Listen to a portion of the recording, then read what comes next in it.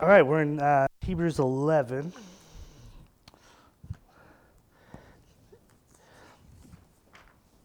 And we're talking about leadership. This applies to really anything you lead, and you do lead something, even if it's right now just leading you. But you lead things, and you will lead things, and as you follow Jesus, is going to have you lead things, family, community, work, etc. And so this applies to all of it, but we're really talking through leading at church, and we're even talking through more specifically leading at Griggs. And we're talking about leadership values. And so if you weren't here last week, that's up on the website. You can go listen to that. It's on the podcast. But we talked about leading through relationship first. So what we're trying to do, and we haven't always done this exactly perfectly, so we don't want to be hypocrites. We're not saying we've always done this, but we want to do this.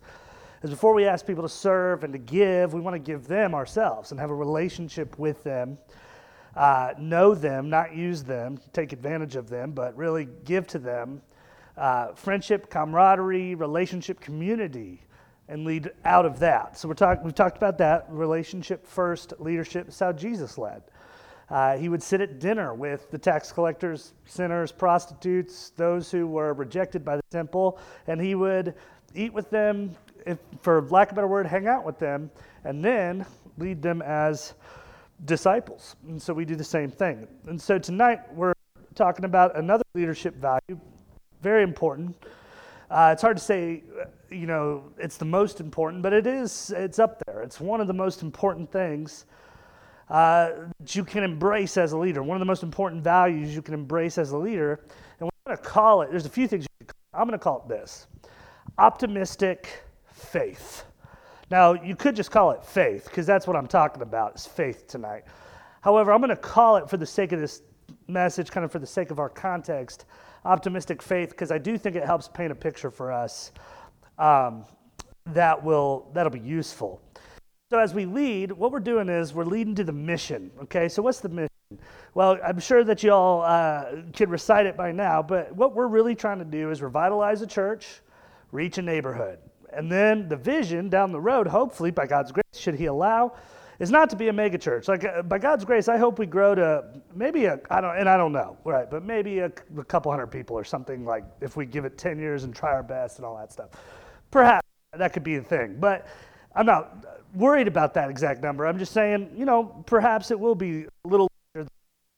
And the idea is, though, we're not really looking to be, we love mega churches, not looking to be a mega church. We appreciate them, though, especially since there's a few that support us, and we love them. But the idea is, we would hope, it looks like this is what God wants us to do, to send our certain people, money, resources, time, efforts to other revitalizing churches in West Greenville, or churches who want to be revitalized and reach their mill village or their neighborhoods in West Greenville. That'd be cool. That's what we want to do, and we think it might even spread further than that. But anyway, the idea is, for now, the mission is worship Jesus. Everything's centered, focused on Jesus. It's all about Jesus, always about Jesus. I hope that when someone comes in on a Sunday, they hear the word Jesus almost ad nauseum, right? Like, just so many hundreds of times they hear that word, Jesus, on a Sunday morning, because that's really what we're doing, is worshiping Him, making much, much of Him. And then we're trying to revitalize a church. We've been here since 1936, got down to 5 members, trying to revitalize, right? We are new glory days, new good old days, new energy into an old church that's a Jesus-centered church, and then we're trying to reach a neighborhood. You could say it a couple ways. We're trying to reach out to a neighborhood. We're trying to make disciples in our neighborhood. And what that means is everything we do is done in the neighborhood. So we're not going to do an event in Simpsonville. No offense to Simpsonville. They do have a Cracker Barrel out there, so I kind of like the place. But we're going to do the event here, right? And then we love Simpsonville, but they probably have a church. They're all right. We're going to do our events here. If we go serve at nonprofits, at least on behalf of the church, now you're welcome to serve at any nonprofit that loves Jesus, or what you mean. We're not saying that you personally, but I'm saying on behalf of the church, as a church-sponsored function, it's probably going to be a nonprofit that, generally speaking, serves the neighborhood. So GOAT, PMAC, Pomona Achievement Center, some of these places like that. Soteria, that helps with the people returning to society from prison. We hope to be serving the neighborhood, like as far as our main efforts, okay? So that's the idea, that's the vision, that's the mission, and as we lead, we have to bring others on mission with us. And you might be bringing others on mission as a caretaker for the kids. You might be bringing others on mission as just an enthusiastic member. It might be as a musician. It might be as a teacher. It might be as a deacon. It might be in all kinds of ways. Group leader, group attender. I mean, you can lead from anywhere in the church. Okay, and so what we're talking about is how do we get people to the mission, and what really, more or less, what are we supposed to be like as leaders getting people to the mission? And one of the ideas is we need to be people of optimistic faith. Now, here's why I'm talking about that. When it comes to leading people to the mission, revitalize the church, reach a neighborhood, let's just be clear. Very few things are going to be clear. Say, do you have any clarity on this? Oh yeah, here's the clarity. Very few things are going to be clear. Right? Reach the neighborhood. How clear is that? Right? Like all of it? Today? How? With what money? With what resource? With what time? How long do we try before we quit? There's a lot of ambiguity, if you will. There's things that are not clear. And I don't want to show of hands because it'd probably be every hand. How many of you have been asked to do something at Griggs without a lot of clarity? Right? That does happen from time to time. Like do sound. Like what is sound? Like that does happen at our church. We've had that. Lots of people have had that experience at Griggs, but it is more Griggs. This is a little bit more like that than most places, but it's really leadership in anything that matters. Right? Raise a kid. Okay. Where do I start? Right? I thought I knew everything about raising kids when I didn't have kids. I see some parent having a meltdown with their kid in Target. I'd be like, here's what I'd do. And now I'm in Target. Well, Joanna's in Target every day. All right, I'm in Target once a week trying to get Joanna out of Target. And my kids are the ones having meltdowns, and I have no idea what to do. Just like going to a different aisle, pray, confess sin, beg God for it to be over. The idea is, there's a lot of, anything you lead that matters, there's going to be so much that's not clear day one. And that includes church. And here's the thing. When there's a gap, like, all right, here's where we're at, here's where we want to go, there's not a whole bunch of clarity. We do have some clarity, but we don't have 100% clarity. You can be pessimistic or optimistic. You could say, well, that's going to go bad, or perhaps God's going to do something. Even though we don't know what, we don't know how, we don't know when, optimistic faith is, let's give it a shot anyway, because God is good. Right? We don't want to be people who see a lack of clarity, which will exist no matter where you're leading and when you're leading and how you're leading. We don't want to be people who see a lack of clarity as something to be pessimistic about. Right? Well, we don't know how it's going to go. It's probably going to go bad. Well, we don't know how to do it. It's probably because we're the worst. Well, we don't know exactly what's going to happen or how it's going to be funded or what. Well, then it's probably not meant to be. That's called pessimism, and pessimism always kills the mission. There is absolutely no such thing as a pessimistic leader. Never, not a pessimistic Christian, godly, moving forward, holy leader. No such thing. Right? Unless you're leading people to despair, there's no such thing as a pessimistic leader. It always kills the mission because pessimism always kills momentum. It always kills momentum. A leader has followers. Nobody follows a guy without any momentum or a lady without any momentum. It's like, what are you going to do? Fail. I'm in. Like, no one does this. What are you going to do? Well, we're probably going to be terrible at this. Okay, I'm not going to sign up on the sign-up sheet. Right? That's the idea. There's no such thing as a good pessimistic leader. Furthermore, pessimism, which I would say is really a lack of faith in the category we're talking about, dishonors God. Right? It's like saying, well, God probably won't help. God's probably busy with something else. Or punishing us for that one time we said that bad word. or whatever we did, which is probably far worse than a bad word, but he's probably upset, probably mad, probably taken away, his blessing and favor. It dishonors God. And I'll tell you this as well, 99% of the time in my experience, pessimism or a lack of faith is usually a mask we wear to hide something deeper going on. Something much deeper than just we don't think it'll work out. So like laziness, okay, laziness. Lots of times laziness, you don't want people to know you're lazy because we know that's bad. So I'm going to put on a mask called pessimism. Or really, what pessimists do is they call themselves realists. That's how you know you're talking to a pessimist. And so, like, I'm a realist, right? So this is not going to go well. No, you have a lack of faith and you're lazy, and you're hiding it behind pessimism. You say, well, it's probably not going to go well, so I might as well not try. That's called laziness. That's all that is. You apply that to your marriage, goodbye. You apply that to your parenting, goodbye. We apply it to the church, goodbye. Doesn't work. Well, it probably won't work, so might as well not try. I mean, think of Noah put that in there. Build a giant boat. That probably won't work. That is correct. That probably won't work. It's not like we have some history of Noah being an expert ark builder before this day. I was like, well, no, you've been building random arks all your life. I think you'll be fine at this. No, God's like, build a boat. He would have drowned with the rest of them if he was lazy. But he took hundreds of years and built a boat for seemingly no reason, because he had faith. It could be a mask for laziness. Why try? Well, you don't want to try because you're lazy. Or it could be a mask for idolatry of reputation. And this is really going to hit home. This is where most of us probably fit in when it comes to pessimism. Truly, you're idolatrous of your reputation. You cannot bear the thought of even looking like someone who didn't succeed. You can't even bear the thought of looking like someone who didn't succeed. So if you think, perhaps I may not succeed, then I will not try, because if I don't succeed, I don't get the reputation of someone who's successful.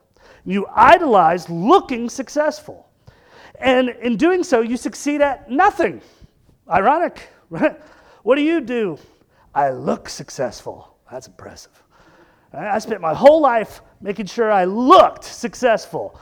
That is not what someone wants to think about on the deathbed. Amen? But we're terrified of looking like anything but a superstar. Hey, can you help out? Can you serve? First thought, I may not do well. No. That's called idolatry of the reputation. I may not be the best at it, may not be perfect, so no. I don't have clarity that I'm going to succeed, so I'll say no, so I don't look like I didn't succeed. And the person who does this has an idol. They're not worshiping a God who likes them, loves them, whether or not they succeed. Success is the act of giving it a shot in God's eyes. They forget that their reward is not what men think. Their reward is what God sees. That they forget that it is not about them looking good or bad. It is about God and working for Him and His mission and bringing His church and His kingdom where it needs to be. And so many times pessimism is a mask of laziness or idolatry of reputation, something like this, and it's bad leadership. Now, I will say this, a couple things. Pessimism can come from bad leadership. So perhaps, and I don't know, but perhaps some of you here are pessimistic. It might be because you've had bad leaders. I'm sorry that happened to you. Okay, but bad leaders produce pessimists. So a leader didn't give you clarity, and then you didn't do great, which really isn't a big deal, and then they acted like somehow you were messed up. That's bad leadership. So if I tell Marin, right, for the first, and this is like sort of the first time. She's 5, so she's learning certain things. Marin, put your dish in the sink, right? And now she's never been able to even see the sink, right? Because she's down here. So she just kind of tosses it up there, and it breaks. And I go, "Are you nuts?" Well, guess what? The next time she has to do something she's not real sure about, she's going to think it's going to go bad because I'm nuts. No, I go, you don't realize this, but the sink actually is kind of deep, and that's kind of made of, whatever plates are made of, and that's going to crack, and that's going to break, and it's going to make a lot of noise. I forgot to tell you, there wasn't a lot of clarity there. Sorry. Bad leadership will create pessimists because they'll dog on people who don't do great when they didn't have any clarity.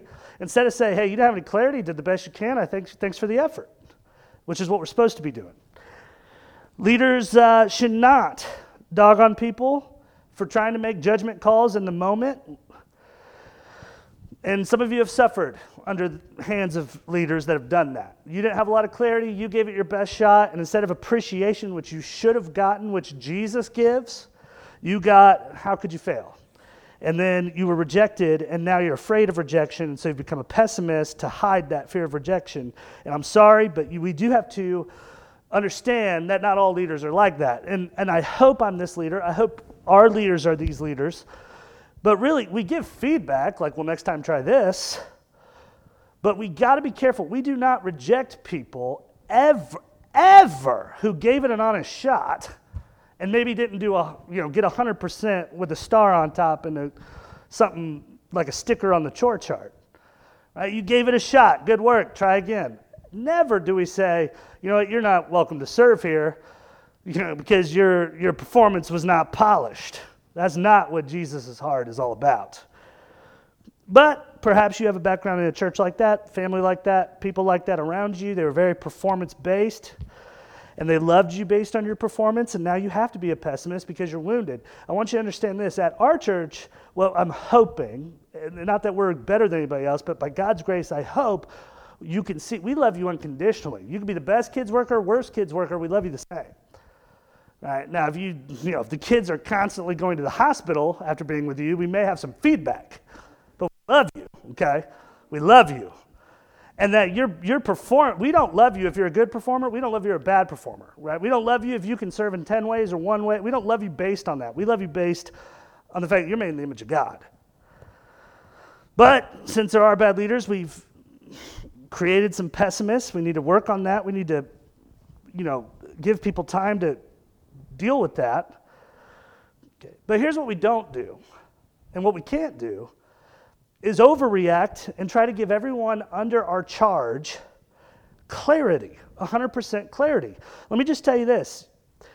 You should almost, as a leader, never give or pretend to give, really, 100% clarity. And if you're under a leader, you should never expect them to give you 100% clarity, because it does not exist. It does not exist. And I know that we don't want people to be pessimistic. And I do this. When I tell someone, hey, we need you to help and we need you to serve. Okay, let's say, I don't know what it might be. Let's just say it's something as simple as we need you to do trunk or treat, right? Trunk or treat, bring your trunk, bring treats. And it's going to go, it's going to go great. And I try to give a bunch of clarity so someone might say, okay, I will not fail. Right? Well, part of what I'm doing is I want them to serve, and I don't want them to think failure is possible. And really, though that's a really harmless example, if you expand that to bigger and more important examples, really you're just setting them up for what I would call empty optimism. So empty optimism, I'll call it, is believing that things are definitely going to go well because there's nothing unclear. There's no way it could go wrong.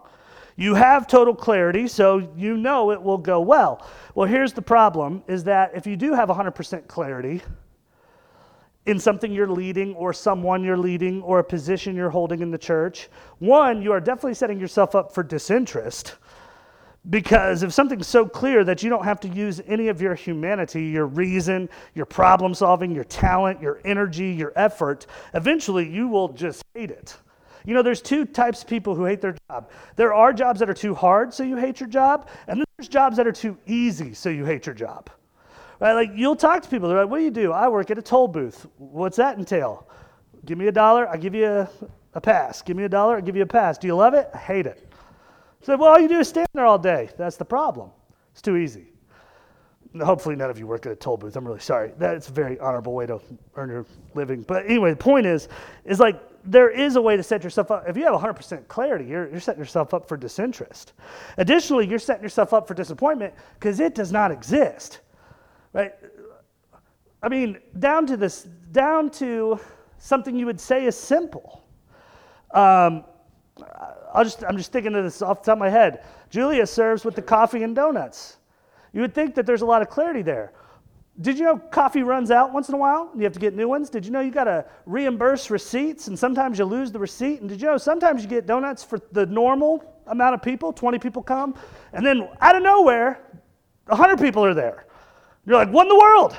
Right? There's never been 100 people, now there's 100 people, and then the next week there's 2 people.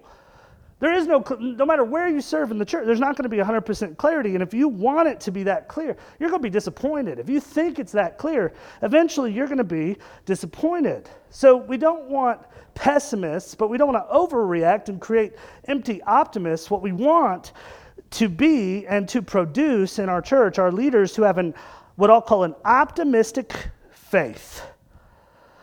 It starts with this. If you're going to be a leader, you are going to have to accept that total clarity for whatever you're up to, whatever you're doing, whatever you're called to, the mission, total clarity for the mission does not exist.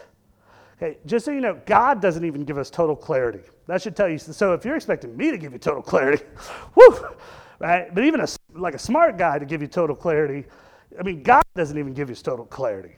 Did you know that the Bible this is a big myth about the Bible, but if you read it, you'll see I'm right. The Bible is not as black and white as you think it is. Now, there are several subjects on which it is black and white. Salvation in the gospel is one of them. There's others too. But there's a whole bunch of gray in the Bible, and it's written that way on purpose. I'll give you one quick example. Gluttony. Did you know gluttony is a sin that I've committed? Right? Gluttony is a sin, right? Did you know? I'll tell you this, though. Do you know you are more likely to hear a message at a Song of Solomon than on gluttony in a Baptist church. I'll tell you that right now. Right? Gluttony is never preached in the Baptist church. But I will say gluttony is a sin, but here's something really interesting. Gluttony, a sin. Okay, so if you're not saved, this can separate you from God, just like murder. Gluttony is a sin, but the Bible never says, here's the caloric intake for gluttony. See, when is that? What chicken wing do I get to? And then that's the gluttony point. Right? I'm at the KFC buffet. Which biscuit is the gluttony biscuit? How much do I have to eat to get to that line? The Bible doesn't say. It's not black and white, it's gray. And this is across the board. Lots of topics like this. And the reason is because God does not want you to be a robotic rule follower. That's why he gave us the law to show us that don't work. He wants you to live a life of faith in him. Okay, faith in him. So you are going to have to accept that nobody's going to give you total clarity except for on the most important things like heaven and hell. Okay, nobody's going to give you total clarity. You have to also accept that if you have total clarity, you don't do it anyway. And this is hard for us to realize, but we don't even work with total clarity anyway. Adam and Eve had total clarity, right? Don't eat that thing. God even made it a fruit to try to repel them from it. Right? Nobody likes fruits and vegetables. He's like, don't eat your fruits and vegetables. And what do? They had total clarity, and they still crossed that line. Right? The idea is you don't do it anyway. So don't worry about clarity, okay? That's the first. Start with this, that you are not always going to have total clarity, okay? But right, that does enable you to live a life of faith. If you're going to be a leader, you have to move past a desire for clarity, grab something a little better, and that is faith. Faith is better than clarity. Look at Hebrews 11:1. Hebrews 11:1 says, now faith is the substance of things hoped for, the evidence of things not seen. Here's how another translation puts it. Faith shows the reality of what we hope for. It's the evidence of the things we cannot see. So I'll put it to you a few ways. Faith is obeying God, even though you have no idea why he's telling you to do something. Noah would be a good example again. He's never seen rain or a flood or have any idea like what that looks like. But yet he's been told it's coming, and so he obeys, though he has no physical way to put it in a category for clarity. Faith is moving forward even though you do not know everything's going to go well. You don't know, and you don't have clarity on whether or not that will go well. Right? Like, hey, I need you to do this for the event. Do you think I'll do great at it? Don't know. That's faith is trying it anyway. Esther, when she goes to the king, she says, if I perish, I perish. And that's why she's a woman of faith. She goes forward not knowing whether it'll go well, humanly speaking, or not. Faith is this freedom to give our actions and outcome to God because we know God and he gave it all for us. He gave us his action. He gave us his outcome. See, faith is taking action in the midst of uncertainty because you're certain of something bigger, of God and who he is. You're like, will this go good? I don't know, but God is good. We have a joint service coming up with Calvary First Baptist Church on the other side of the neighborhood, December 8th. I have no idea if that will go well, but I felt like we should do it. Pastor Chip invited us to do it. He's asked me to preach. I'm already super nervous about it. I don't know. I might be terrible, right? Shocker. But I could be, right? And I'm still going to do it. Not that I'm a great man or anything. I'm just saying that's an act of faith for me. I don't know if I'll do good up there, but God is good. And he can use even crazy sermons to help people out. Will people get saved? I don't know, but Jesus saves. Will people show up to this event? I don't know, but Jesus will show up. That's faith. And that's what God wants from you as a leader. And that's what we want to be as leaders at Griggs. Hebrews 11:6. Hebrews 11:6. Without faith, it's impossible to please him. For he that comes to God must believe that he is, and that he's the rewarder of them that diligently seek him. See, without faith, it's impossible to please God. If you had 100% clarity on everything you were asked to do in your life, you couldn't even please God because you would never have to trust him, right? You would never have to trust him. If you even, if you could say, before when we've had doubts on our salvation, we're like, I remember I'm thinking when I had my doubts a lot, I'm like, man, I wish he would just send me something in the mail that says, you really prayed it right, bro. Like, that was good. I'm in. Like, just something like, you get a baptism certificate from the church. It'd be awesome if Jesus was like, I heard it. I saw the stick in the fire. You're saved. You're good. Right? I wish I got that thing in the mail because I can't see. Right? Now, faith is believing, no. Jesus wants to save me more than I want to be saved. Jesus is the forgiver. He's quick to forgive, able to forgive, good to forgive. And salvation is when you trust that guy. I trust you that you will not let me slip through your fingers, that you will not let this prayer, this earnest prayer to be saved, be just another motion I go through. I'm trusting that you save people. Right? I'm trusting that you like me, that you have a home in heaven for me. I'm trusting you. If you had 100% certainty, you can never do that with God unless you wouldn't please God. It's not God's will for you to know everything. It is God's will for you to know him. And there's a huge difference. Okay? It says here in 11:6, faith is believing that he is. That is a fascinating statement. That there is punctuation after that is so fascinating to me. It's not that he is what? Just that he is. He that comes to God must believe that he is.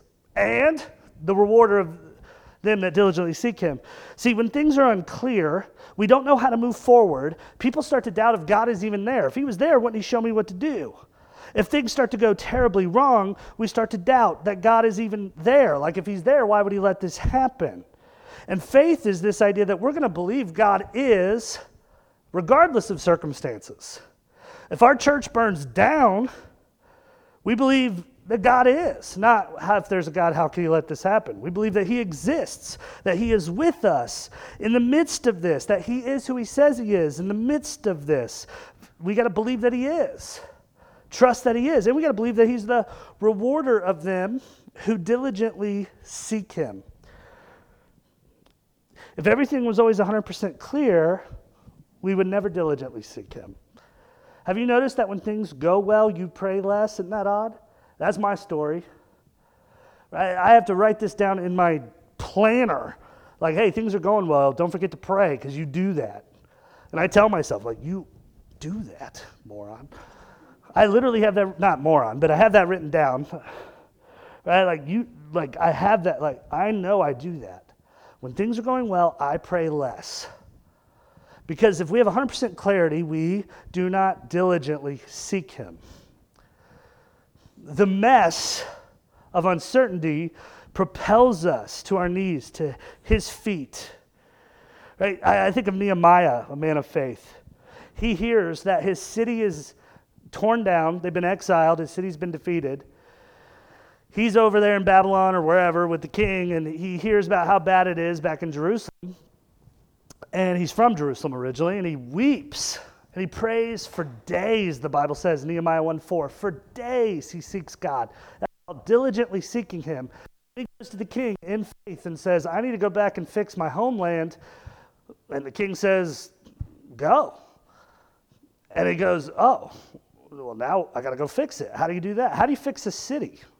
I don't know, but he goes. And God's going to reward him with that opportunity. He diligently sought him.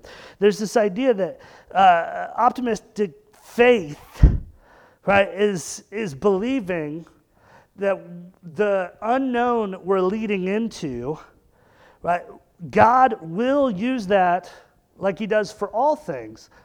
He will use that for good. That doesn't mean it's going to go according to our good, our version of good, but it'll go according to his version of good. That's called optimistic faith, that he's going to go do something good with your actions, even if you don't even quite know what you're doing, that he's going to do something good, even if you fail, that he's going to do something better than you were even expecting. So a leader is someone who says, I know the mission, I know the vision. Okay, I can't get total clarity on how to lead this or do that or tell this person what to do or whatever it might be in your situation. I can't get 100% clarity, but here's the deal. I'm going to fill in those gaps the best I can. If I succeed, praise God. If I fail, praise God because I'm going to learn something. And perhaps it won't look like either. It'll just be me doing something. I don't know if it's going well. I don't know if it's going bad. And then later I'll find out that God did something bigger than I ever expected. I'll tell you this, though. As a pastor, I am never more proud of you guys. I'm always so proud of you guys. But I am never more proud of you guys than when you just give something a shot. That's when I'm like, I will fight hell with that guy. Like when they don't know if it's going to go well or if they're going to look like a superstar, if they don't know how that's going to be, if it's going to be good, if it's going to be bad, and they still go for it. And man, when you guys do that, I am so proud of you for that. I think that is faith. And if I feel that way towards you, think about how God feels, because he loves you way more than anybody would ever love you. When you just give it a shot and you act in faith knowing that, hey, I don't know if this will go good, but God is good and he'll do something with it. And I'm trying to do his thing. I don't have total clarity. God, you figure out the rest. That faith pleases God. Now, if you go through the rest of Hebrews 11, you see this is the chapter of faith. Talks about Abraham. No clarity. God says, go. I'll tell you when you get there. And he does it, and it goes well. Moses doesn't know anything's going to happen. He has no idea that Red Sea's going to open up. It's not like he had like a thing in his back pocket, like some remote control. Like God's like, if you get an emergency, here's a sea opener. Enjoy. Like he gets up to the sea, and he's like, well, we're dead. I mean, that had to have run through his mind. God opens the sea. Right? He had no clarity. Daniel prays, even though he had no idea he would survive the lion's den. It's not like Shadrach, Meshach, and Abednego knew they were going to survive the fiery furnace. They had no idea that was going to happen. And God praises them.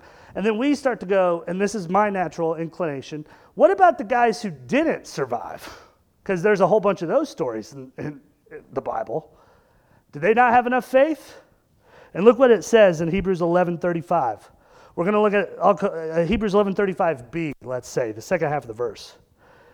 Hebrews 11:35b talks about the guys who died, because not everybody survives the lion's den or the Egyptians, and it says this, and the others were tortured. It's like, hey, you never see that on a coffee cup, right? What's your favorite verse? Oh, Hebrews 11:35b. The others were tortured, not accepting deliverance. In other words, they didn't give up, even though they could have gotten out of the torture, that they might obtain a better resurrection. That is an unbelievable statement. At that statement, the stars should fall, the earth should just quit spinning, the angels should sing. I mean, that is unreal. Like, Daniel got a resurrection out of the lion's den and into Babylon. And we're like, that's faith. Jesus is like, that dude died in the lion's den and got out to heaven. Moses got to go through the Red Sea into the wilderness. That's faith. Some people died in the Red Sea and woke up in heaven. It was better, he says. Some people got through the fiery furnace and stepped back out at Nebuchadnezzar's palace. Some people went in the fiery furnace and stepped out in heaven. And God did not fail them. They had a better outcome than the guys who survived it. They're still in Babylon. The guys who died went to heaven. Are you seeing what I'm saying? That there was something better for them than the resurrection of the ones who came out of the guys who came out of the lion's den to be here. It looks like they succeeded. The guys who got out of the lion's den in heaven succeeded all the more. They had a better resurrection. And that puts us on the perfect ending note. How can we trust God? Resurrection. How can we have optimistic faith? Resurrection. The resurrection is the key. The resurrection is the cornerstone. The resurrection is the big ticket. You can believe that God will do something good when you give it a shot to lead for Him in your relationship, in your friendship, in your family, community, home, work, church, Griggs. You can believe He'll do something good because of the resurrection. That is the key to optimistic faith. You know how I know? Paul said, if there is no resurrection from the dead, we're men most miserable. We should be pessimists. If there is no resurrection from the dead, you have every right, and you would be normal and good to be a pessimist, because we're done. Right? But since there is a resurrection, there is no other option but hope and optimistic faith that even if things go as badly as possible here on earth, and somehow we ask you to do nursery and you die in there, which is possible, right? We ask you to run the bounce house for Fall Family Fun Night, or you trying to lead other people to run the food for Fall Family Fun Night, and they all die,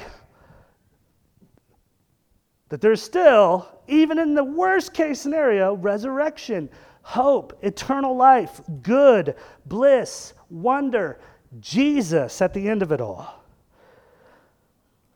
Jesus he had to go through the cross and 3 days of death. And He comes out the other side in resurrection, and in doing so, He ensures that we can be optimists forever. Because no matter how bad it gets, there is resurrection. See, here's the deal. Gideon was a lover of clarity. God's like, I need you to go to war. And he's like, okay, well, make sure this fleece is dry and I'll do it. And it happens. And the next day he's like, let's make the fleece wet and I'll do it. And I'd be quick to say Gideon needs too much certainty, too much clarity, but here's the deal. If someone asked me to go to war, I'm doing that fleece thing like 450 times. Like, all right, now make it on fire. Now make it snow. Now make it bigger. Now make it speak Spanish. Like, I'd be doing all kinds of stuff to that fleece, making sure, right? Because that's who I want clarity. I hate having a lack of clarity in my flesh, but I love having faith. Here's the idea, is that he got all that clarity from a fleece on the ground, being wet then dry or whatever it was. Then he goes to war. Okay, God gave us something 1,000,000 times better than a wet fleece or a dry fleece. A resurrected king who said, all those who follow me, right, will also have the resurrection, eternal life. He gave us something much greater. He gave us that is the ultimate sign and symbol. And so what we can do is go to war.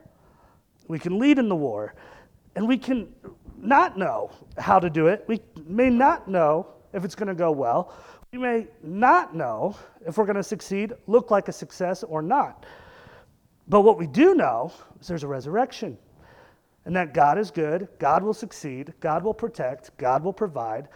And when we act in that assumption, it pleases God. Jesus loves us. He died for us. He rose again for us. He's got us. Let's pray and be dismissed. Jesus, thank you so much that you have given us eternal hope. That really we're pretty invincible in a sense because we're going to heaven. There is a resurrection. There is a last day. You win. And because you win, we win. And Lord, a lot of the stuff down here that we sweat, we're sweating small stuff. And we don't like it, how much unclarity there is. And so we become pessimists. Like, I don't want to do it because I don't know if it'll go well. Lord, forgive us for our pessimism. Maybe you're always up to something. And maybe you're always up to something good. Help us to align ourselves with that, whether we know what it looks like to do so or not. Help us to get busy for you in optimistic faith. In Jesus' name, amen. Amen. If you want to help decorate the church Sunday, we're doing that 3:30 to